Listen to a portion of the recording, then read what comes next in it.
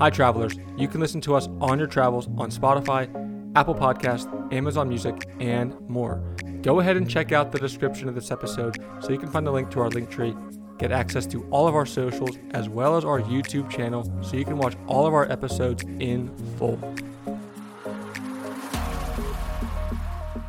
Okay, January 4th. Happy New Year, everybody. Today's show, we're back, finally. All three of us back after the New Year's, after the holidays. Daryle, the Guru Johnson from 95.7 The Game in San Francisco. He's going to join us, talk 49ers clinching the NFC, so they will have home field advantage in the playoffs, and the NFC will run through sunny San Francisco. We'll get his thoughts on that. The whole season in general for the 49ers, it's been a long time since we talked to him. And maybe get into some Warriors talk too, catching to see how they're doing, getting into the midway through the season here in the NBA. We'll break down all the games from Week 17 of the NFL, kind of rapid style like we did last week. First, though, guys, I want to get into the bowl games that we had, the New Year's Six bowl games, particularly that we had, this past week, really the past couple of days, really. I want to start with the Rose Bowl. Rose Bowl, Alabama, Michigan. Really just a lot better secondary play by Michigan than people really thought they were going to do. They really held Alabama. No big plays for Jalen Milroe, and they had a hard time passing the ball as well. And I think the one question I want to get to you guys, and I want to whoever wants to take this first, did Alabama play bad, or did Michigan play good, or did Alabama just play bad? I watched the game. I watched highlights of the game as well. Couldn't really get my take on it, and I wanted to kind of see what you guys thought on this game because it was a good game, obviously. It came down to the very end. It went to overtime, of course. What do you guys think about this game, and what were your overall thoughts on, who played well, who played good? And Yeah, no, this is a game that Michigan actually dominated for the most part. If you went back and looked at the first half, if Michigan didn't have special teams blunders, they probably would have won this game going away. I mean, they were easily the more physical team. There was a stat in the first half where Alabama, Jalen Milroe faced a blitz 6 times and didn't even get a pass off. He either got sacked or he had to tuck and run. And that tells you that the receivers weren't getting open. That tells you the Michigan secondary was locking those guys down. And that pass rush got home. They had 7 sacks over the course of the game. They didn't dominate running the ball the way that you would expect Michigan to dominate running the ball, but they were getting 4 or 5 yards a pop, and J.J. McCarthy made enough throws. And, this didn't even feel like the Wolverines played their best game, and yet they were able to win because they were able to dominate on the defensive side of the ball. And Jalen Milroe was never really a factor. 114 yards passing in this game. Alabama could not throw the ball, and Alabama couldn't dominate running the ball the way that we're used to seeing them dominate over the years. This is just a game where, it came down to the trenches, and historically that's where Alabama has thrived. But in this case, it was Michigan that was able to win in the trenches, and that's why they're going to the national championship game. A big win for Michigan, 100%, as Alabama's offense just could not get it together at all for Jalen Milroe and for the rest of the offense. Michigan was great on defense. Michigan held them to 20 points in the last play call of the game. I don't know what was that play call on 4th and goal and in the red zone. Yeah, I know he tripped obviously on that last play as well, which made things a little bit more difficult. But no, it was obviously a great game. Anytime you go to overtime, it was obviously a great game. We'll get to the Sugar Bowl here in a second, but I mean, just considering how the Sugar Bowl ended up, obviously that was a last-minute play as well that could have decided the game, and then Rose Bowl went to overtime. Do you guys think this was probably one of the best first-round playoff games, if you want to call it that? It probably was. It was either this or last year with the TCU-Michigan game and the Ohio State-Georgia game. I mean, this has historically been where, we've had, before last year, you had the 2014 Ohio State-Alabama game. You had the 2017 Oklahoma-Georgia game. And other than that, we really didn't have a whole lot of memorable playoff semifinals. And so this has been kind of an exception the last couple of years. But the last 4 games decided all by 6 points or by 7 points or less. So, yeah, I would say so. Michigan's pass rush, I was going to say, my only other takeaway from this game, they were in Milroe's face the entire time. The Alabama's young offensive line, their inexperienced offensive line, it pretty much showed all game, and they just could not stop the pass rush. I think he was sacked 5 times, Milroe. Now, that was in the first half alone, I think. I don't even know what it was in the second half, but just overall domination. And like I said, Milroe felt uncomfortable the entire game. Like you said, Zach, I think only 114, 116 total yards, something like that. had zero big plays on the game, though. And that's really what Alabama is known for, is their big plays that they were able to have all game or all year. And it just was absolutely just taken away from them by Michigan secondary, which, all things considered, my last point and kind of like what I lead it with, Michigan, that was the big concern about the Wolverines going into this game, was their secondary, just being able to stop Alabama's explosive offense and their explosive passing game. And obviously they were able to do that pretty well. And, they came up, showed out, and played well, and are going on to Houston to play Washington in a week this Monday. Let's go on to that game, though. Sugar Bowl, Texas, Washington. Penix outduels Ewers. My biggest takeaway, and again, I'll lead it, have you guys lead off from this kind of takeaway, is this would have been a much different turnout if Texas played a better first half. I think Ewers doubled his passing yardage in the second half. I think he only had about under 100 yards and no touchdowns in the first half. And then I think in the second half, he had over 225 passing yards, of course, with that one passing touchdown and no interceptions on the day as well. So, I mean, if Texas would have came out and started this game out hotter than they did, it would have been a much different storyline at the end of the day.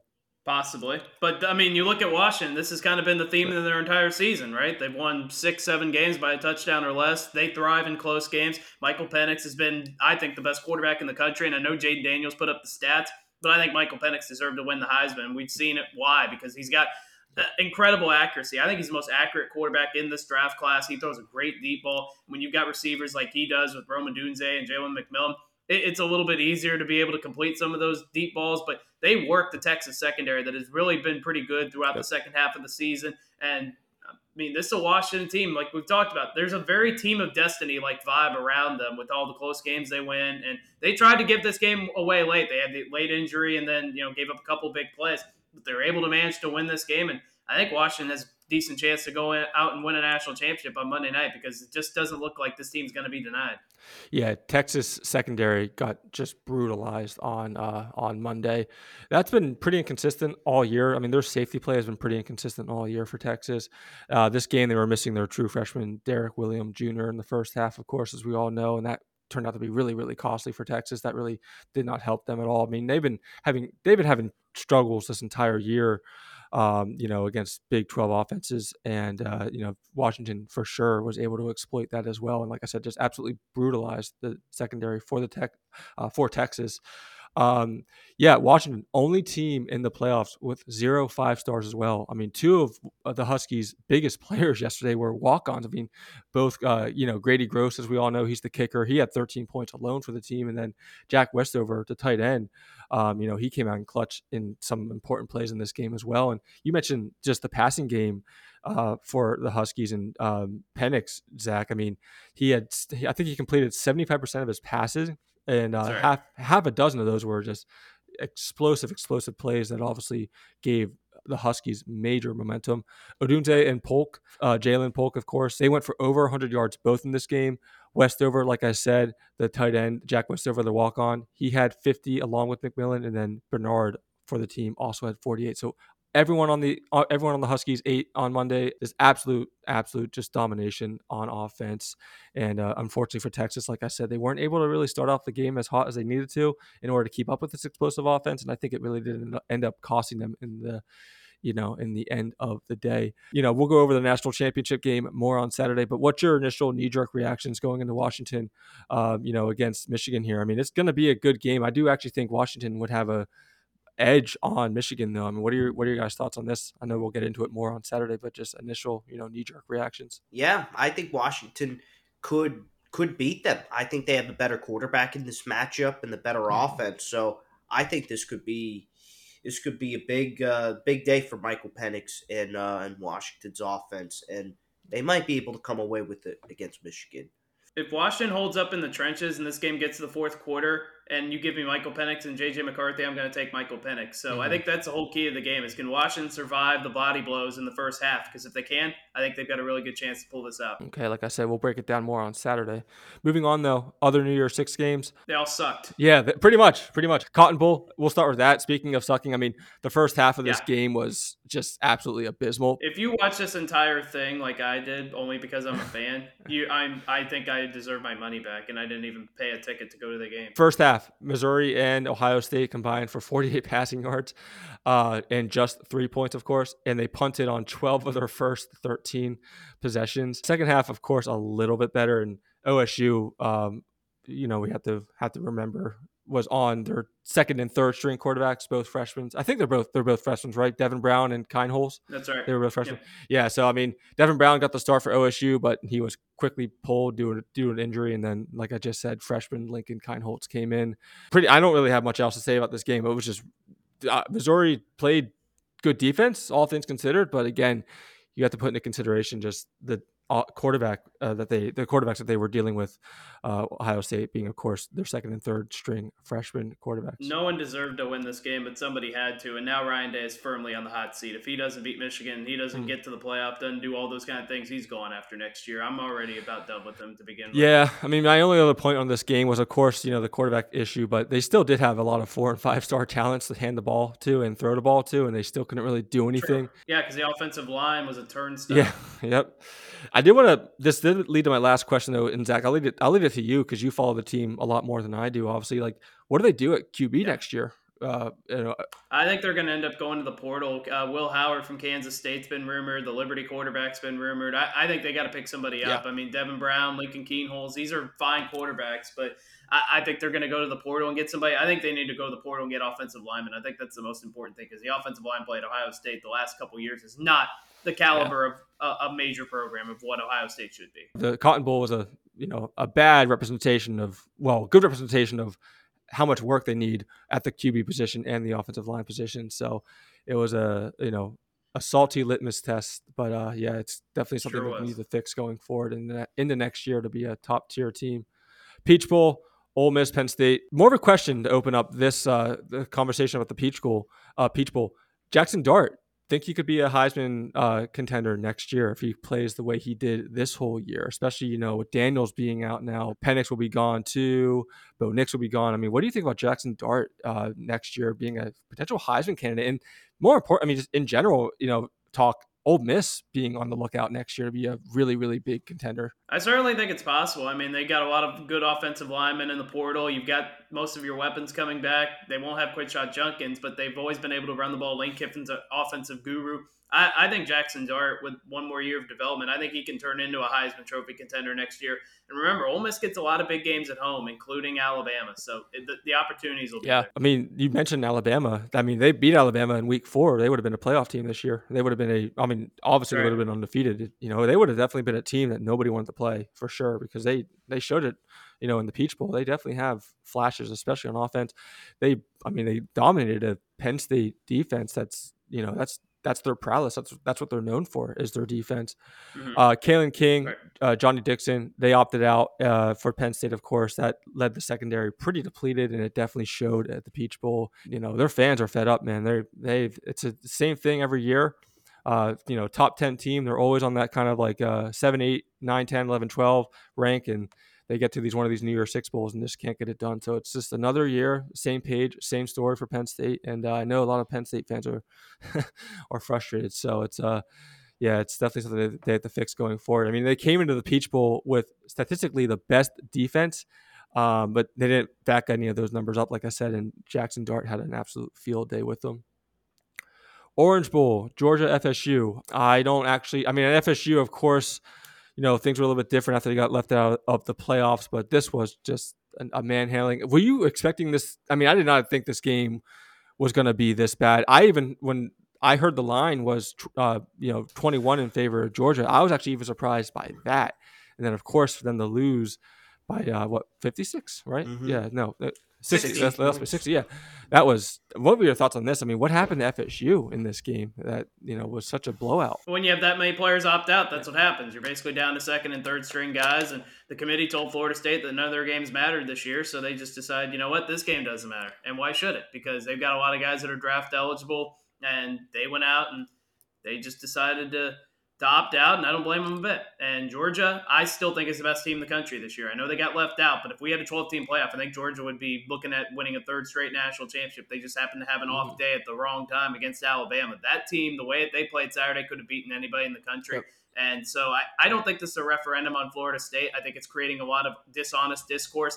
I think the thought process should be Georgia is still the best program in the Yeah. country, and Florida State had a great year. It's just, that's the problem with the bowl season now is if you don't make the playoff, guys are going to opt out, and they should. I got no problem with it. FSU, of course, was just emotionally depleted, and they were just completely gone after. They were not, their mindsets Right. were not in this game either. Georgia, the first program to score at least 56 points in back-to-back bowl games. They actually, this 63-3 final score in the Orange Bowl actually was the largest margin of victory, and it actually beat out their 65-7 victory over TCU in the national championship. So they just beat their own record for the biggest margin of victory 2 years in a row, pretty much. And Georgia 670 total yards. That's the most in Orange Bowl history as well. Ran the ball down their throats, got out early, and FSU just never really came back. Fiesta Bowl, Liberty, Oregon. Bo Nix caps off historical time at Oregon. He finished the day with 363 passing yards, 5 touchdowns, completed 28 for 35 of his passes. He set the FBS single season record for completion percentage at 77.4%. That broke the record previously held by Alabama's Mac Jones. So yeah, just overall good game. I thought this game was a little weird. I knew Oregon. We all knew Oregon was a much better team than Liberty was. Much bigger, much faster. And it was just a weird matchup, all things considered, and it definitely showed in the final score. I don't know if you guys have any other thoughts to really take away from this from this game. No, not really. I mean, this was a blowout from the Yeah. start, and nobody thought this game was going to be competitive, and it wasn't. Liberty, number 1 rushing offense in the country. Of course, they don't play the caliber of teams that Oregon would play, or the SEC teams or Big Ten teams would see, but only 168 rushing yards on the day. That's actually still pretty big, all things considered. But Oregon just played absolutely domination both on offense and defense, and it was never really a game on paper to start, and then it showed it on the field as well. My last game I want to get into, honorable mention, Iowa, Tennessee. Such a bad look for the Big Ten West, and I'm very happy that they're doing away with the conferences in the Big Ten next year, because this was just absolutely terrible by Iowa. Tennessee blew them out, literally. Iowa didn't score a single point. Yeah, I mean, there's really not much to say except Iowa can't move the ball across the street, and them getting shut out is a perfectly fitting ending. Week 17, NFL. We did it last week too. Rapid fire of all the games. We'll do it again. We'll start with the Lions, Cowboys. CeeDee Lamb, he goes off. We'll get to into the end of the game as well, but just my big takeaway from this game is CeeDee Lamb is just absolutely amazing. Career high in receptions at 13, career high in receiving yards at 227. He also passed Michael Irving with his catches at 122 and his total yards in a season at 1,651 as well. So CeeDee Lamb, I mean, I don't think he's in MVP conversation. I think he should be, though, because he extended his touchdown streak to eight games, longest current streak in NFL and longest in Cowboys history, and he's absolutely just playing amazing. And yeah, I think he should definitely be in MVP conversations. I don't think he is, but I think he definitely should be. Let's get to the end of the game, though, unless you have anything else to say during the game. Controversial play, of course. It was a 2-point conversion, which I thought was actually really ballsy to begin with. Dan Campbell, of course, elected to go for a 2-point conversion on a final touchdown. So instead of tying it with a field goal or not, extra point, he did go for a 2-point conversion. It was caught by an offensive lineman. The offensive lineman, Taylor Decker, he thought he checked in. He thought he made himself eligible, but the refs said otherwise, and he was ruled ineligible. And of course, that's illegal touching, as they say. And yeah, it was all history from there. Cowboys end up with the victory. I mean, what do you think about this call, guys? I mean, obviously, it was the biggest story of the game, despite 40 plus minutes that went into before that play. I mean, it was the biggest play of the game, the last play of the game. The refs, I think, are barred from any games in the playoffs. But they're getting a Week 18 game. This refereeing crew, which is completely bogus, to give them a game in Week 18, even after the blown call. But I think that call was, it was bogus. It was a bogus call. We saw the receiver reported. I mean, whether you think he reported or not, I think that I think there should be accountability with the refs here. And obviously, I mean, that's pretty much a new week's resolution preview for me with refereeing. But at the same time, I think that after that call, Dan Campbell should have kicked the extra point and tied the game Yeah. up at 20, send it to overtime. If it's a tie, it's a tie. If you lose, you lose. At least you did it in overtime instead of going for 2 points at the end of the game. I thought it was gutsy, but at the same time, I think you kick the extra point after the penalty. There needs to be serious repercussions for this because not only were the Lions impacted, the Cowboys are impacted, the Eagles are impacted because of division races, because of seeding. If the Lions had won that game, there's a really good chance that they were going to be the number 2 seed and get 2 home games. Now it looks like it's probably going to be Dallas that gets 2 home games. So Detroit might have to go back to Dallas in the divisional round as opposed to getting that home game. So not only that, the Vikings could have been impacted. There were other teams that this impacted beyond just the two that happened to play in this game. And Brad Allen and crew should not be able to do any more NFL games the rest of the year because this isn't their first screw up. They did this they called the Dolphins Eagles game where the Eagles had no penalties and the Dolphins had 10. They missed an obvious pass interference call on MVS in the Chiefs Packers game earlier in the season. So they've been in primetime stages several times before and blown a bunch of big calls in these kind of spots, and how you don't see Taylor Decker reporting. There's no other reason for an offensive lineman to go talk to the official other than to tell him that he's an eligible receiver. No other reason. Zach, I actually never played football. You played football. You would be able to tell me, how Mm-hmm. feasible this would be. But don't you think the coaches should just be the ones doing it? Like, would it be possible for the coaches to be the ones that tell the refs, like, hey, he's eligible, he's not eligible? Besides having It's possible, but yeah, it would be more difficult. Usually, all the player has to do is just like tug on the jersey or huh. whatever, or signal that they're an eligible receiver, and the officials should know what they're doing. Do you think there will be any kind of like investigation into this? I mean, because that obviously that they would have won, the Lions would have won this game, and so I don't. I'm not going to even say that because there were 23 seconds left, and the True. Cowboys have a kicker in Brandon Aubrey who's made a 60-yarder and a 59-yarder, so it's not unreasonable to think that they could have driven in field goal range. It's just unfortunate that we didn't get to find out. Why do you think coaches are going for 2-point conversions more in this situation? I mean, I think the analytics probably just point out that it's because overtime is kind of a coin flip, literally a coin flip. Do you think the analytics just Yes. point that there's a better chance to win the game by just going for 2 instead of tying it? Yeah, I think that's exactly it. You get one play from the 2.5 to 3 yard line, and usually you have a better chance of converting that than maybe having to rely on a coin flip. But I agree with Justin. Once the first one got called back, Dan Campbell should have just gone ahead and kicked the extra point after that. Of course, Lions, winning the division, so that's still taken care of. But yeah, what's bad luck for the refs. I mean, refs have been under fire just in general this whole year. So this does not help that rhetoric one bit. Dolphins Ravens, Lamar Jackson's MVP. That's all I really have to Yes, say. 100%. Yep. Yeah, Dolphins had no answer either side of the ball.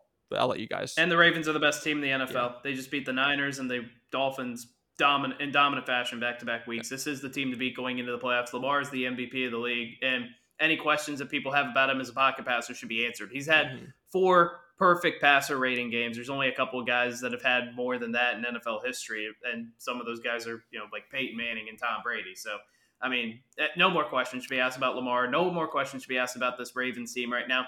And the questions continue to remain for the Dolphins, and they get an opportunity to solve it again on Sunday. Can they beat good teams? They beat the Cowboys last week, but Dallas has historically struggled on the road. Can the Dolphins get it done in playoff time? Do we truly trust them right now? I don't know if I do. Now I think you're starting to see the kind of turning of Lamar Jackson. I think you're going to see him more as a pocket passer, definitely more of a mobile passer, and very mobile quarterback as a dual threat quarterback. And he stayed healthy this year too. For I think the first time in his career, he has stayed healthy and played all games. So I think this is. I mean, it's great for the Ravens, and they're definitely the favorites going into the playoffs, and they will probably win the Super Bowl this year, in my opinion, against the 49ers. But I think that but Lamar is 1-3 in the playoffs, but I think that's going to change this year, the way he's playing and the way the Ravens have been playing as a team. Got to stay healthy. But yeah, no. Jackson became the 5th player in NFL history to have 3 career games with a perfect passer rating. That's with minimum of 15 passing attempts. He's joining Hall of Famers Peyton Manning, Kurt Warner, future Hall of Famers Tom Brady, Ben Roethlisberger as well. And I mean, Jackson's just literally perfect. Ravens best team in the league. They are also now Ravens the first team in NFL history to win consecutive regular season games by double-digit points against teams with at least 11 wins.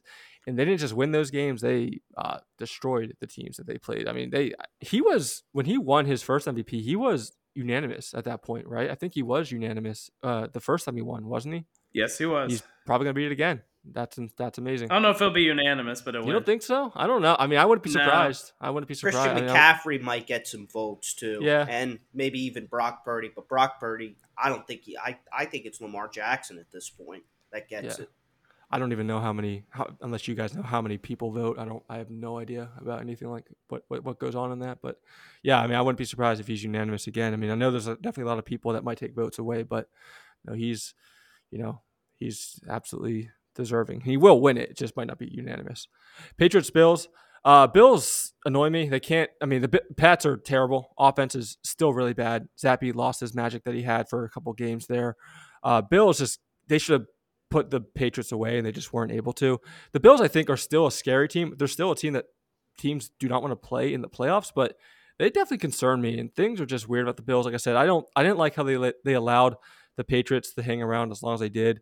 On special teams, Buffalo allowed New England to score off an opening kickoff. Defense had takeaways, but they weren't able to really capitalize on those takeaways. They weren't able to just blow past the Patriots. That's despite Zappy throwing for 3 interceptions as well. And what are your thoughts about the Bills? I mean, what are your thoughts, Zach? I'll start with you. Like, just on the Bills in general. Like, do you trust them going into the playoffs, or do you think there's still a lot of just something weird about the Bills and that they still have a lot of holes? And you wouldn't be surprised with the first and maybe even especially a second round exit by Buffalo. Nothing the Bills can do in the postseason would surprise me. They could lose the wild card Yep. game, or they could win the Super Bowl, and Yep. neither of those things would surprise me. That's kind of where this team is at right now. They're very erratic, but they're very good at the Yep. same time. When they put it together, they're one of the best teams in the league. But they're more than capable of getting bounced early. Yeah, no, that's actually a really good way to put it. Yeah, I wouldn't be surprised either way, however way it goes. I don't think they're going to go far. Well, if they win this week, they'll be the 2 seed and get 2 home games. Yeah, I certainly think they could win this week, but if they do win this week and they're the 2 seed,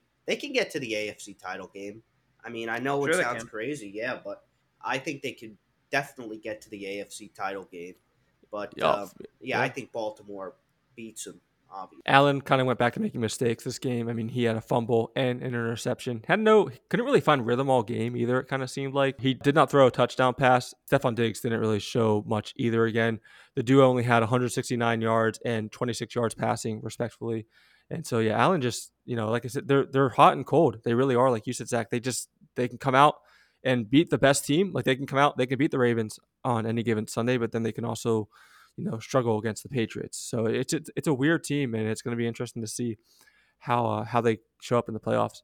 Falcons, Bears, probably the most complete victory for the Bears all season long. Defense and offense. Offense controlled the clock for a lot of the day, a lot of the game. They relied on a balanced attack of run and pass. Defensively, 4 takeaways. They gave the Falcons just a few plays that resulted in big games, but overall really held the Falcons to just short dink and dunks that didn't really accomplish much. And like I said, the Bears are one of the best teams the second half of the season. They're not going to do anything this year, but I think they're building a lot of momentum going into next year. Of course, they will have that first round pick from the Panthers, so that's something that they're going to be able to get a draft pick from that as well. And I wouldn't be surprised that the Bears are one of the best teams, not one of the best teams, but they're definitely going to be a potential playoff team in the NFC next year.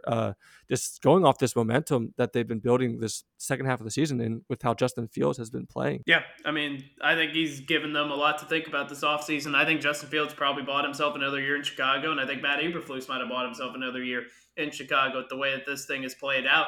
I think they've got an opportunity to trade that number 1 pick for a king's ransom because somebody's going to want to trade up and get Caleb Williams. I think they could do something similar to what they did a year ago, except probably get a whole lot more because Caleb Williams, I think, is a more valued prospect than Bryce Young was a year ago. So I think the Bears are a fascinating situation. I think Arthur Smith could be one of the coaches that gets the ziggy on Black Monday because he can't use Bijan Robinson and Drake London and Kyle Pitts correctly, and I'm sure there's a lot of offensive minds out there that can. They need a QB, obviously. Atlanta badly, and yeah, I mean, Fields. Speaking of QB though, Fields. Do you think there's any? I mean, do you think Fields earned his job next year with the Bears, at least for one more season. 20 for 32 on Sunday, 268 passing yards, one passing touchdown. He ran 11 times as well for 45 yards. So played really well, over 300 total yards of offense, and only missed a couple of throws. And like I said, he's been playing pretty well all this whole second half of the season. And people at Soldier Field even were chanting for his name, and they're really happy with what he's been showing. And so you think, Zach, he's going to be back for next year? They don't use this number one draft pick on a quarterback. I think it's about 60-40 that he's back. Hmm. I'm not certain, but I think it's more likely that he is than he isn't. Do you think he could be potentially bundled into that trade deal that they're going to have for that first round pick, and get some really nice playmakers that can help? Certainly possible. Raiders Colts. The run game for the Colts finally gets going. Backfield combined for Yeah. 131 rushing yards, average just under 5 yards per carry. Taylor just under 4 yards per carry at halftime, and then 4.5 yards per carry to finish the game. And he had 96 rushing yards himself. Gardner Minshew continues to be solid for the Colts. Yep, Jonathan Taylor looked pretty good. The running game finally got going. I'd like to see him finish a little bit better in the red zone, but Gardner Minshew has been a godsend as the backup quarterback this year. And I'm really impressed with what this team has done on the defensive side of the ball. They get pressure on the quarterback. Secondary is mostly held up. Shane Steichen, I think, should be up there for Coach of the Year. I know Kevin Stefanski is the front runner, and I think he's going to get it, and I think deservedly so. But Shane Steichen, it should not be overlooked. The job that he's done this year with a backup quarterback, missing Jonathan Taylor for a decent portion of the season, missing Michael Pittman for a couple weeks. He's really gotten this team into playoff consideration. I think he's done a really nice job. What do you think, speaking of coaches, what do you think Antonio Pierce, what do you think happens with him next year? Do you think the Raiders just keep him? Because this game wasn't that great. Defense struggled majorly against the Colts. And, but he is coming off two stellar back-to-back outings against the Chargers and the Chiefs, of course. So it's kind of a weird time for Antonio Pierce. He's definitely shown flashes that he could be the guy, could be the coach, in Las Vegas. But then again, he has a game like this, and I think Harbaugh is going to be with the Raiders. There's a potential possibility that Harbaugh leaves Michigan and goes to a team like the Raiders or the Chargers even. Yeah, or Bears too, potentially. I know Bears are kind of in that I don't mix think as the well. Bears. No? I think the Bears probably that they might stick with Eberflus, but I think Harbaugh goes to Vegas or he goes to the Chargers. Panthers, Jaguars. Jaguars beat the Panthers. They should have beat the Panthers, and the Panthers' offense it's just terrible. Bryce Young struggles. He continues to struggle. Completed only 19 of his 32 passes, only 112 yards. And I don't really have much else to say about this. Jaguars are, like I said, get right game. I don't know if you have anything else you guys want to say about this game. Well, the erratic owner basically for the Panthers got fined for that incident in the box where he spilled a drink on the Jaguars fan. That guy is just so erratic right there, and then firing Frank Reich after 1 year, and then firing coaches basically. That team's in disarray right there. It starts at the top. What was it, like $300,000 he got fined, which like 300,000. Nothing to him, really. But that's just you talk about a dumpster fire of an organization. Panthers are definitely in that category. Titans, Texans. Will Levis, he struggled the entire day behind that abysmal offensive line of the Titans. That's really my biggest takeaway. Stroud played really good too, but besides that, Will Levis, I think, can definitely be a really good player for the Titans. Not just the Titans, but just in the NFL in general. He definitely has shown flashes to be an NFL caliber quarterback, but he needs a way better offensive line than what he had on Sunday. But Stroud, played well. Like I said, for Houston's side, 213 total yards, touchdown. First game back from a concussion, and he really just showed how much the Texans need Stroud to be a confident football team, and because they struggled without him, and then of course him coming back, helped them roll to a 26-3 win over the Titans. And the Titans have to figure out something fast. Frank Vrabel probably won't be there next year, or Mike Vrabel, excuse me. He won't be there next year. Offensive line's a mess. I don't know what they're going to really do, but I really hope they don't squander Will Levis's talent, because he's really fun to watch, and I'm not the only one saying that he's probably going to be a really good quarterback if he can continue to develop. And he just needs help, needs a better offensive line, and just needs better playmakers around him. Houston secondary peaking at the right time, that's for sure too. That's my only other takeaway. Secondary played really, really well, and that could be another team like the Bills a little bit that people definitely don't want to play in the first round because they're a sneaky good team that can be very explosive on games, especially if Bryce or CJ Stroud gets hot and gets going. Rams Giants. Rams costly turnovers in this game. Turnovers just continue to be a major problem for Los Angeles. I mean, they only beat the Giants by 1 point. Los Angeles, much better team than the Giants. They want to be a true playoff contender. They need to get these turnovers taken care of and taken care of fast because it helped keep the Giants in this game all game. And which is pretty ugly, all things considered. And they need to kind of clean that up. Giants are fighting. I mean, they're resilient. They're a Yep. resilient team, that's for sure. They don't quit. It's won 3 of its last 6. Beat, gave the Eagles a run for their money. Of course, they're going to play them again on Sunday. They might not end the season on a winning streak, but they're finishing with enough drive and momentum to suggest that Dable might be able to turn things around in 2024 with the way they've been playing the second half of the season. Yeah, I think that Dable definitely earned himself the job there for another year in New York, past the 2 year slate for the recent Yep. coaches before Ryan Dable. I don't think there was ever any real consideration they were going to fire him, but I do like that they're Yeah, showing some no. fight. And look, the Rams, yes, they turned the ball over, but I mean, they've run the balls pretty successfully the last few weeks. Matthew Stafford's looked good. Rams are in the playoffs, regardless of what happens on Sunday, and they're going to be a very dangerous team because they're playing some good football right now. They are. They're going to be a sneaky team in the NFC. We talk about the Texans and the Bills on the AFC side. For a team might not want to play in the first round, especially a higher ranked team in that wild card round. But Rams are definitely that team in the NFC. We've said that multiple times throughout the show. They're definitely that team in the NFC that nobody wants to play in the first round. Giants, Tyrod Taylor. Do you think he's going to stick around next year? I mean, he's shown flashes. He's definitely has shown potential to be the guy. Possibly as a backup. But Giants got a quarterback situation on their hands. Daniel Jones' contract is still kicking in, and then you got the DeVito, and then Tyrod Taylor. Now, yeah, he's gone. But do they take a quarterback? I mean, they have some questions at the quarterback position. Can't take a quarterback after just paying Jones all that money. But I mean, Tyrod Taylor played better than Jones all season long. So, I mean, nothing else, getting a job somewhere else next year, or, at least being a very solid backup for the Giants going forward. All right, Justin. Yep. Cardinals, Eagles. Yeah. Have at it, boys. Bad. Very bad. Yes, have at it. Sirianni could be the biggest fraud right here in Philadelphia. I mean, you don't know how to use the offensive talent on this team. Jalen Hurts, A.J. Brown, Devontae Smith, Dallas Goedert, DeAndre Swift. I mean, look at the talent on the offense here. I mean, this is a coaching issue, and you have A.J. Brown not speaking to the media until yesterday, where I guess he kind of defended Sirianni and the coaching staff, but this is not a good situation here. And Sirianni has lost the locker room.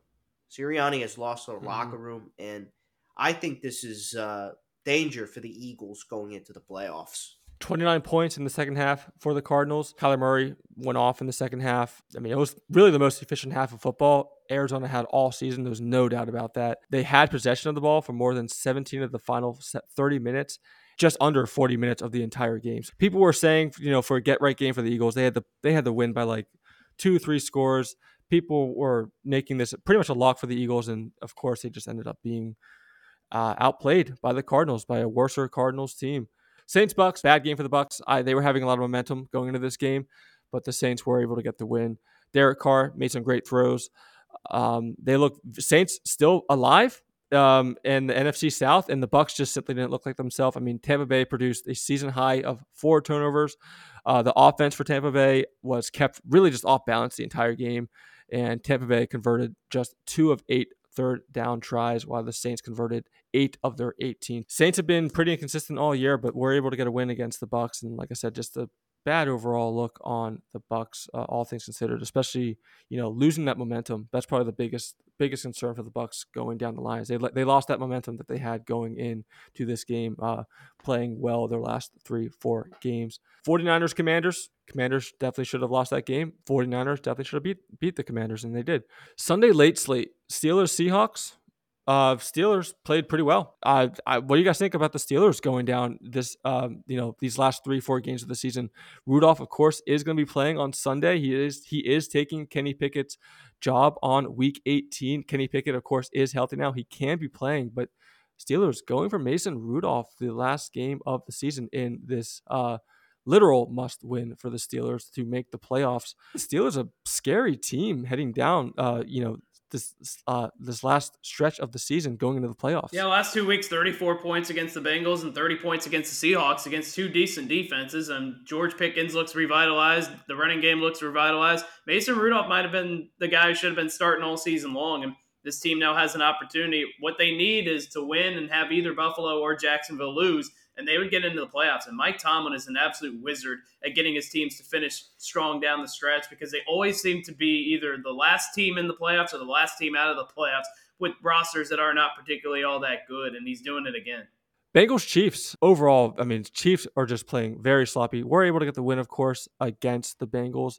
But, the theme for the Chiefs this whole season has just been making life way more difficult for themselves.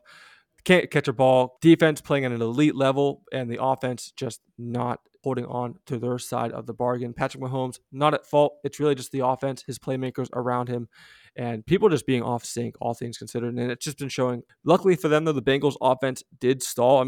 Browning completed only 19 of 31 of his passes, 197 total yards, and only one touchdown, just 32 yards rushing as well. Before we move on to Chargers, Broncos, Chiefs, they won this game, like I said, but they look very off. No, the receivers can't get open. They can't hold on to the ball. They were able to win this game with their defense, and I think they might have to adjust their formula now. Patrick Mahomes makes a couple of plays every game.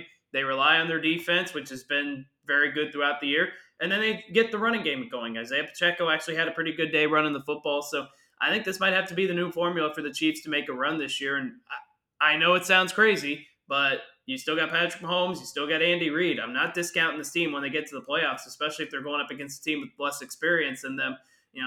Depending on who those wild card teams are. If it ends up being like Miami, for instance, having to play in the cold Kansas City, I think the Chiefs would have a pretty good chance to win that game if they end up dealing with the AFC South. I'm not counting the Chiefs out until they're officially out of this whole thing. 9th season in a row with double-digit wins, is tied for the third best consecutive total ever. You look at the field test and look at the eye test of this team, and it just does not hold up. They do not look like a Super Bowl caliber team. Chargers, Broncos, biggest storyline. Chargers, no offense at all. 2 for 11 on third downs. That was actually even better than their 0 for 12 mark against the Broncos earlier in the month. 2 matchups combined, Chargers-Broncos. The Chargers converted just 2 of their 23 third downs. Bigger story, though, and I'll use this game recap to kind of touch on this real fast, guys. Stridham, backup quarterback for the Broncos. He came in, of course, in lieu of Russell Wilson. Russell Wilson is being benched due to that contract dispute. Do you feel bad for Russell Wilson? Or a lot of teams right now need a quarterback pretty badly? I think so. I think Russell Wilson is not going to be with the Broncos next year, potentially. And I think it's going to be an NFC team, maybe even an AFC team. But I don't think the Broncos are going to keep him after his relationship with Sean McVay, with Sean Payton. And I think he possibly might be out in Denver. But I think changes are coming. Well, I'd like to say doubt that he's out in Denver when they don't want to pay him the injury bonus and all that kind of stuff. I think he got kind of robbed on that deal because it's not Russell Wilson's fault they signed the contract. The Broncos offered him that amount of money, and he just happened to take it. And so now they're trying to tell him, no, we paid you too much. Like, that shouldn't be how it works. But there's no doubt he's not going to be in Denver next year. And you could see it kind of boiling a couple weeks ago when Sean Payton was yelling at Russell Wilson on a Saturday primetime game against the Lions. And it's more than just the usual, okay, get lined up, blah, blah, blah. It seemed more than that, and we're seeing why now. Jarrett Stidham, the 27-year-old, he did go 20 for 32, 224 yards with only 1 touchdown. Numbers not too dissimilar from a typical Wilson game in 2023. Last game, real fast, Sunday Night Football. Packers moved the ball with ease. Vikings could not stop it, and Vikings had absolutely no offense. So that's my only takeaway from this game. We don't have to really go much into this. Packers averaged 6.4 yards per play and scored on 6 of their 9 drives prior to the garbage time, of course.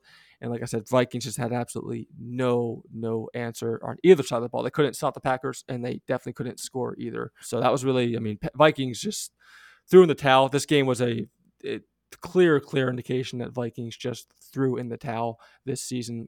Come back next year with a healthy Kirk Cousins and see what they can do. I think the Packers are still in playoff consideration. If I'm not considered, Yeah, they would still be have a in chance right to make now. playoff. They're actually the last wild card team. Oh, they are? Yep. Okay. Must win probably this weekend, though, against the Bears, I can only imagine. Yeah, no doubt about it. You can't get in with 8 wins. New week's resolutions. Zach, we'll start with you. What is your new week's resolution? Yeah, new week's resolution. I want to see the officials have to actually go out and take accountability. You know, every time a coach messes up a play call or a quarterback fumbles the ball or throws a pick late, you know what they have to do?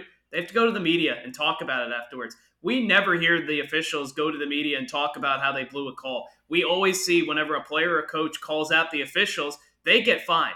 Nobody ever, when people call out players or coaches, they don't get fined. Officials get protected more than anybody in the National Football League. And it's time now with the officiating crisis that we have. You know, this can't happen anymore. There's too many big games that are being decided or being significantly impacted by officials. It's time for them to take accountability, whether that means they start losing jobs, whether it means that we have more full-time refs, whether it means that they have to go meet the media afterward. You have to do something different because officials cannot be coddled the way that they are. That's been something people have been clamoring for a while, is making officials at least say something. Maybe not every game, but when it's a clear screw up, making them to at least have 10 minutes of press time, so atone for their sins.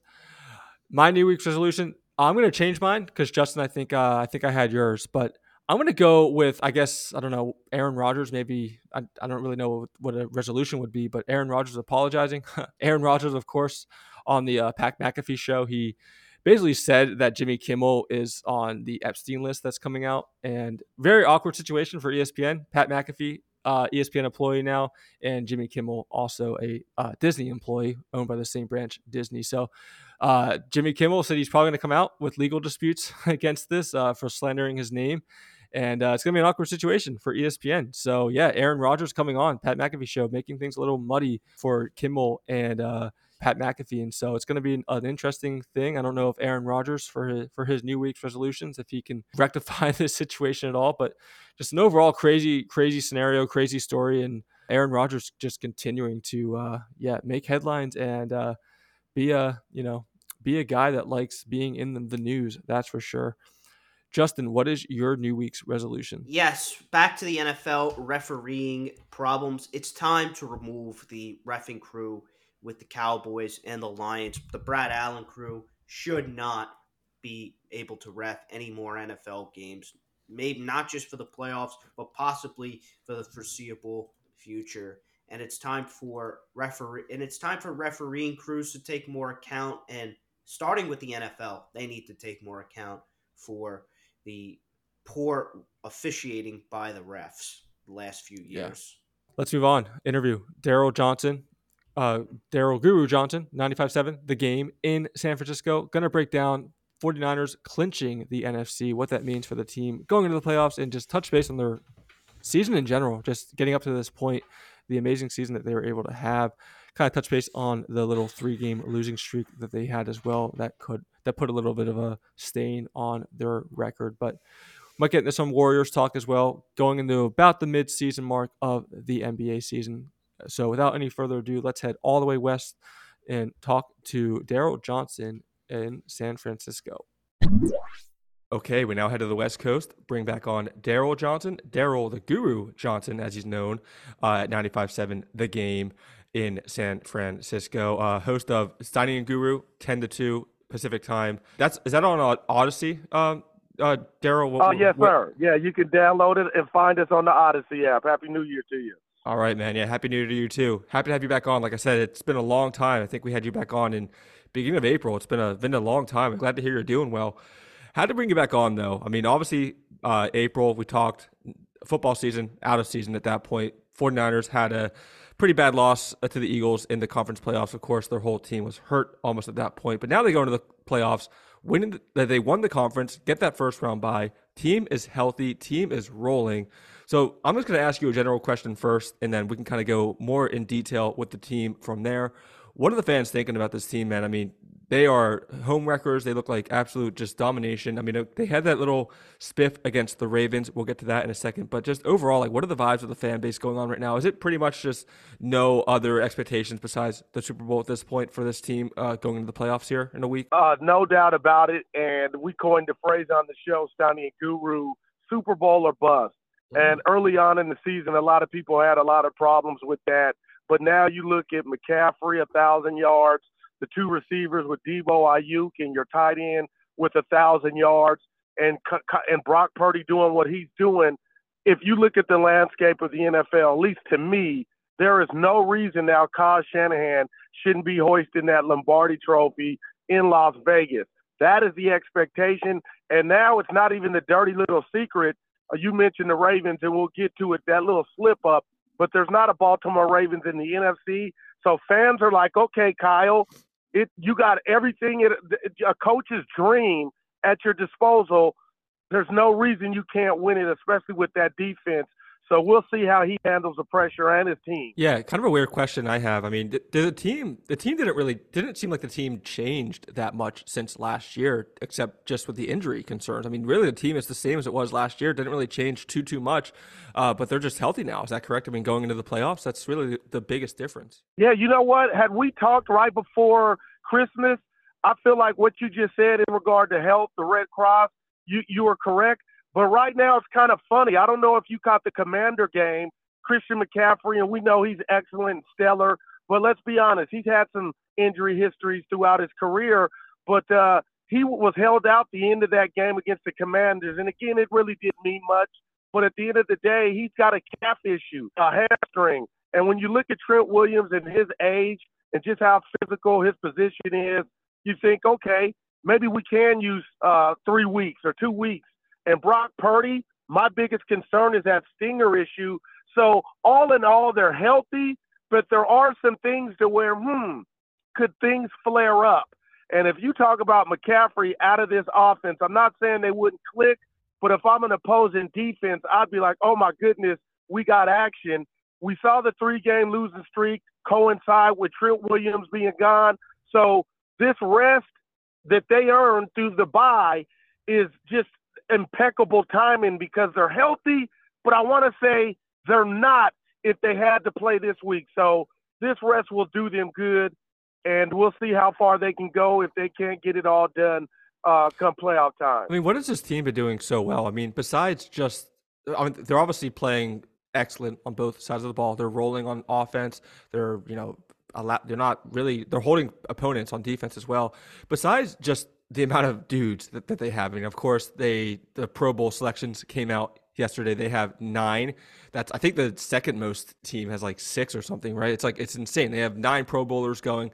My numbers might be off, but it definitely is, I think, the most out of any team in the league. So just besides having just the dudes, like, what is this team doing so well? I mean, we'll start on offense. I mean, is there any one thing you can really pinpoint that this team is doing just so well on the offensive side of the ball that to really be as successful as they're being? You know what? I call it the rest in peace to the Queen, Olivia Newton-John. Let's get physical.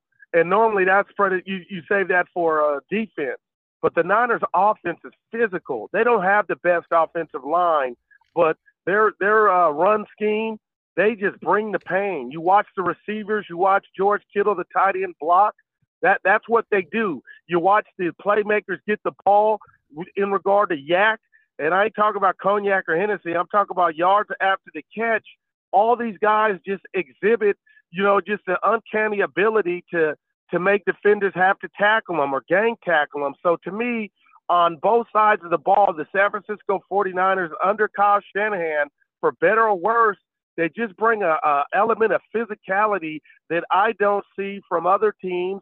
And I think it wears opposing, defenses down, and offenses for that matter, because if you look at the record of the teams the week after they play the Niners, it's well under 500. Now, you can say, okay, you're kind of, you're kind of cooking the books there, but I'm not. So to answer your question, it's just an element of physicality, regardless if it's the offense or defense. Yeah, talk about this team. I know one thing you hear about the 49ers constantly over and over, and you can see it on the field too when you watch them play, is they play for each other more than any other team does. I mean, they really all unselfish players. They really all play for each other. They have one track mindset, and that is to win, and they really know that it takes teamwork and really, having the other guys back in order to make that happen. Just speak on that for, just a second, just their ability to just to work together and really play as a team unit. No, that's an astute point. And, I don't want to pick on anybody, but if you watched any Philadelphia Eagle games, you see during the game, A.J. Brown, we could look at Devontae Adams at times this year with his frustration, and we say, oh, it's okay because a wide receiver, they're divas or whatnot. But it's so funny you bring that up. You're right. You look at the Niner pie distribution to Kyle Shanahan, and I believe it comes with pressure on making sure everybody's fed. But, a lot of people, and I'm one of them, have come for Kyle Shanahan because I thought sometimes the situational play calling left a lot to be desired. But at the end of the day, I've doubled back and given him all the credit in the world because it starts with him. Those guys play for each other. They block. If they get 2 targets or 2 catches and the other guy's getting 8, you never see any blow-ups. And after the game, the words are, they're like beautiful music because the guys are saying it's not about me. It's about the team, the red and gold. So to me, that's the first thing I say about, hey, how good of a coach is Kyle Shanahan? I say he's a great coach because what he's preaching, they're listening, and then they're also going out and backing it up by not being selfish and wanting to see their brothers succeed. Yeah, you bring up the Eagles, and I am going to just kind of bring them in as well real fast in reference to the 3-game losing streak that the 49ers had earlier on in the season. Of course, Eagles are going through their own problems right now. They just had a 3-game losing streak. They had a get-right game, and then they, of course, lost to the Cardinals. Now, it's interesting, though, because the Eagles, if you look online, read anything online and just the rhetoric going on around Philadelphia, the Eagles are in big, big trouble. They're broken. Locker room is gone. That happened after they lost 3 games, but the 49ers lost 3 games, and the sky didn't seem to really be falling. So what do you think was the difference between the 49ers and their 3-game losing streak and the Eagles in theirs? Because these teams going into the season, and it still very well might be the case, but these teams going into the season were expected to have a rematch of the conference championship game of last year. Didn't know if it would be in Philadelphia, didn't know if it would be in San Francisco, but it was, and probably still is expected that this will be the rematch going into the conference finals for the NFC. So why do you think the narrative was just so different between the Eagles now and the 49ers, earlier in the season with both of their 3-game losing streaks? Of course, Eagles, theirs came later in the year, of course, and that doesn't help going into the playoffs. But I want to get your thoughts on it. Like, what do you think was the difference between just how the fans and the overall media reacted to these skids that the teams had? Wow. I mean, you hit that. That's a great question. And I'll tell you what, I was panicked when the Niners lost 3 in a row. And the one constant was we saw something from Brock Purdy, who was living a dream, still is, had a movie-like start to his career. I wasn't used to him turning the ball over or throwing interceptions. Now, I'm not blaming the 3-game losing streak on Brock Purdy, but the one constant was Deebo Samuel and Trent Williams were not there. So I think, that might have went a long way with Brock Purdy not winning the MVP because when you needed him to step up most, he didn't. But you didn't ask me that. You asked me about how did the Niners stick together, and I think it starts with the infrastructure. And you look at Kyle Shanahan and the 2 defensive coordinators that have now left San Francisco consecutive years and gone on to get head coaching jobs, and Robert Saleh and DeMeco Ryans. And you look at Sirianni, who I'm starting to think now is just a guy. And I don't want to sound harsh. And the reason I say he's just a guy is, guess what? He lost his coordinator, his defensive coordinator, and offensive coordinator, and look what's going on now. Now Matt Patricia's called. They're playing musical chairs with the defensive coordinator this late in the season. So I say all that to say is the message Kyle Shanahan's teaching his guys, the credibility that I think Kyle Shanahan has, and the fact that he can display without being cocky or arrogant, hey, just focus on the task at hand. I'm the leader. You guys are what makes it go round. And it's going to be good and bad days. and we got to stay the same. We got to stay even keel. And I think that's the difference during the 3-game losing streak as opposed to a 10-1 Philadelphia Eagles losing 5 of 6, but they're finger pointing. So it's bad. And I think that's the difference is infrastructure within the locker room where Kyle Shanahan has command and Sirianni to a degree is getting exposed. Following up on that, and it's kind of a general question, Daryle, but I'll let you take it any way you want to take it. Besides injuries, like what is this 49ers team and really the fan base in general, what are they most afraid of going into the playoffs? It can be a specific matchup in the NFC. It can be just a play scheme by another team. Like, is there something in particular that this team is concerned about going into the playoffs, like an Achilles heel almost going into the playoffs? You know what? It's interesting because something has just reared its head. I'll call it a pimple. We'll see how big it gets. Maybe you could, put some Oxy-10 on and they'll go away. But it's the 49ers defense inability to stop the run. So a couple of weeks ago they played I'll call them the lonely Arizona Cardinals. That's what their record would state. And they ran for 232 yards on the stout Niner D. So, we were just like, what, just a kind of a bad day at the office for the Niners run D. Then they come and we see them against Tampa Bay. They didn't run all over them, but they had a little success. Baltimore at times had success. So I'm sitting here now with, some trepidation because Eric Armstead's dealing with a foot injury. And I didn't mention him earlier. And I thought he was the byproduct of Bosa and Hargrave in that defensive front. But he's a big, big reason why the Niners have been stout against the run. And now all of a sudden, we don't know when he's coming back. So this bye just comes at an excellent time. But we don't know how much of himself he's going to be. So all in all right now, the Niners' inability to stop the run to their standards is something that I'm going to be watching when the Niners take the field against whoever they play. Because if it's the Rams, Detroit, it won't be Dallas, most likely. Those teams can run the ball. So we'll see if, one, Armstead is back, and if Steve Wilks and his defensive unit can kind of just say, you know what, that was a blip on the radar, nothing to see here. But if you can run on the Niners, it can be a long day for the Niner defense. Last question for the Niners before, finish up real fast with the Warriors. Counterparts in the AFC, Ravens also clinched the division. As much as you don't want to hear this, do you think Lamar Jackson is a runaway with the MVP at this point? I mean, there's a couple of people on the 49ers that could also be contenders, so I want to get your thoughts on that real fast before moving on. All right, well, I'll tell you, I'm a 70s baby, and I just hate the reason I bring that up is I remember then a running back was appreciated. So all in all, I hate that this award since 2012 has gone to a quarterback. Last non-quarterback was Adrian Peterson, and I hate it. So it would be for me, Tyreek Hill or Christian McCaffrey, but I do understand it's not.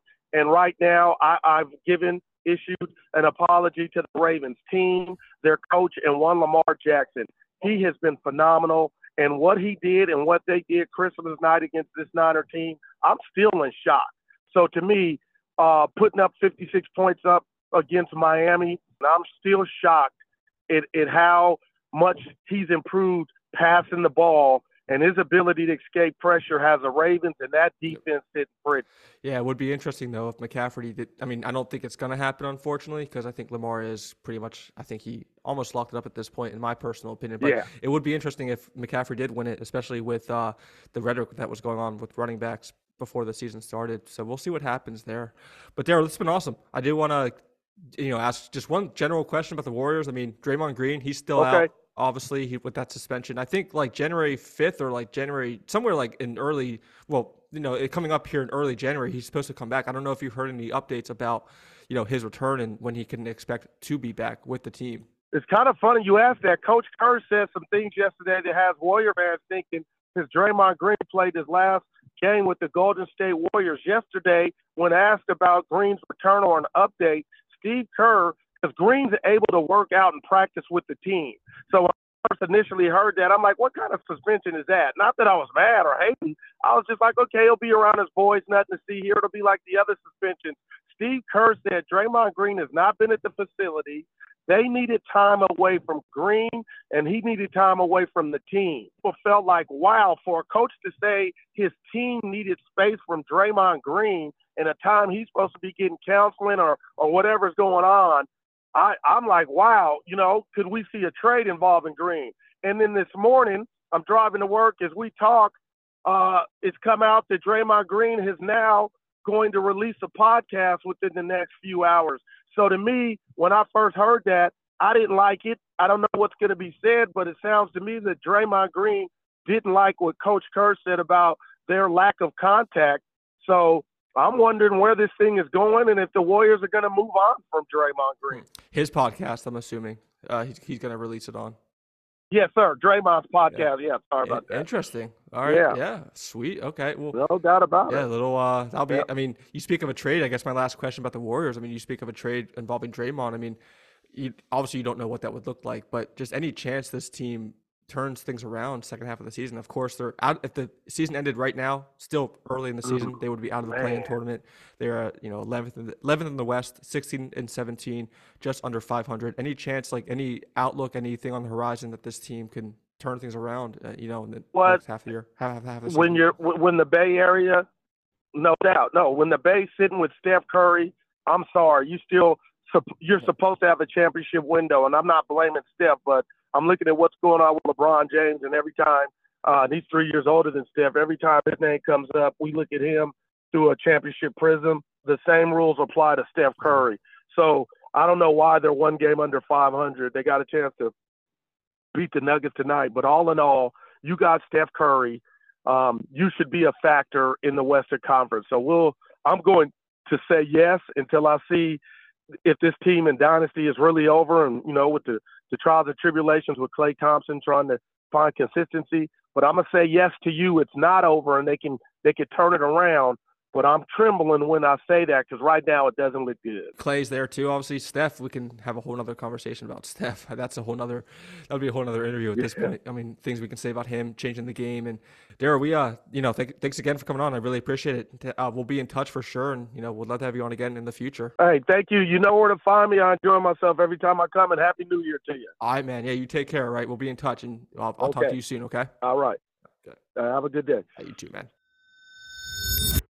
Okay, let's finish up with our maker and fakers of the week. Justin, who is your maker of the week? My maker of the week is the Pittsburgh Steelers running game against the Seattle Seahawks. The Steelers do need to do that more going into the playoffs. Najee Harris had 122 rushing yards on 27 attempts and 2 touchdowns. Jaylen Warren also had a touchdown run on 13 attempts for 75 yards. Steelers running game was very good this week, and the Steelers need to keep running the ball if they make it to the playoffs and get on a run here. My maker of the week. We had on Steve McGehee last week in between Christmas and New Year's.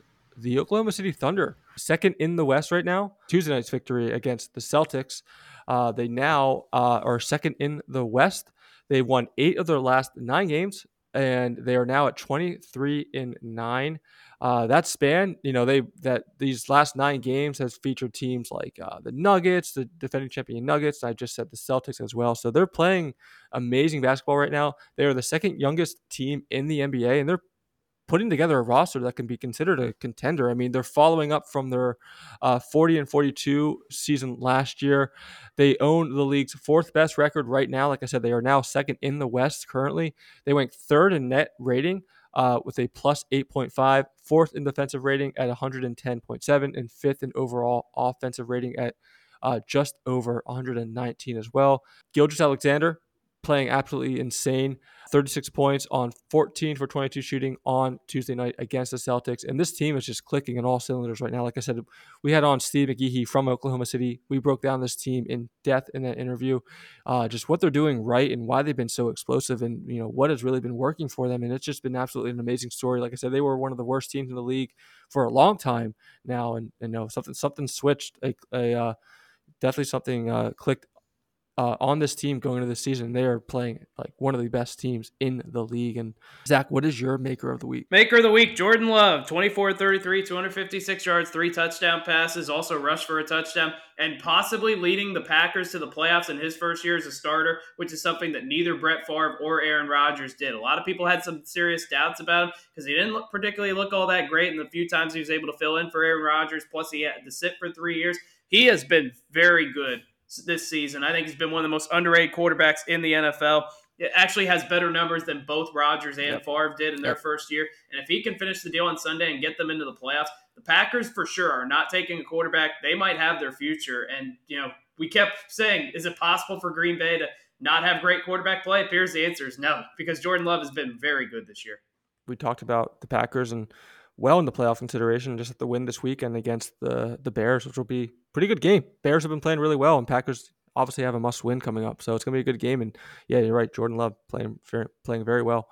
Faker of the week, Justin. What is your faker of the week? Nick Sirianni, head coach of the Philadelphia Eagles. Nick Pom-Poms. He's basically a cheerleader. Basically, I mean, this guy on the sidelines as well, when they're winning, going after the fans of the opposing team, basically just jumping on the bench, acting like a fan instead of a coach. I mean, Sirianni's record is a fraud. He has the talent on the team, but he doesn't use it. My faker of the week, going to go to women's basketball, college basketball. Dawn Staley, Caitlin Clark had a game winner against Michigan State a couple days ago. Dawn Staley came out on Twitter basically saying that the game ball should have went to the refs for the shooting foul call that ended up helping Caitlin Clark win the game, helping Iowa win the game. A little bit weird. I mean, Dawn Staley, of course, wasn't even part of this game. Wasn't even a coach as part of this game, and she still tweeted about it. Clark should definitely have credit. She played really well. She continues to play really well. And so, like I said, I think just in general, whether it be whatever sport it is, women's, men's, football, basketball, whatever, just to comment on Twitter about a game you weren't even a part of is just a little bit weird to me. So it just seems kind of out of place and, strange that Staley would come out and tweet this, like I said, being a game that she wasn't even a part of. So just an overall weird scenario. And that's why, Dawn Staley, that's my faker of the week. Zach, finishes off. What is your faker of the week? David Tepper, throwing a beer at a Jaguar fan. If you do that out in the streets or do it out at the bar, you're liable to get your butt kicked. And you can't really complain about it because that is, short of spitting on a guy, that's one of the lowest forms of disrespect that you can give is throwing an alcoholic beverage at somebody. And this guy's a clown as far as an owner in this league. The coaches haven't worked there. They've gone through quarterbacks. They've gone through general managers. He seems to meddle too much in the Panthers, and that's why nobody wants to play there right now. That's why they're going to be picking, or not even picking, number one, because they traded that pick to the Bears. So they don't even get anything to show out of having another disaster of a season. And I'm not convinced that Bryce Young's ever going to work in Carolina, not necessarily just because of Bryce Young, but because he's not surrounded by any sort of talent whatsoever. David Tepper right now, to me, is the worst owner in the NFL on the field, and as we saw in the owner's box last weekend. All right, guys. Do it all again on Saturday. We'll be back. Break down NFL, last week of NFL, week 18. Most importantly, we'll outline all the playoff scenarios. So basically every team on the brink, what do they have to do, or what do they have to have happen, I should really say, in order to make the playoffs. We'll get you ready for the national championship game, Washington, of course, against Michigan coming up on Monday night. We'll see you on Saturday, but keep on traveling.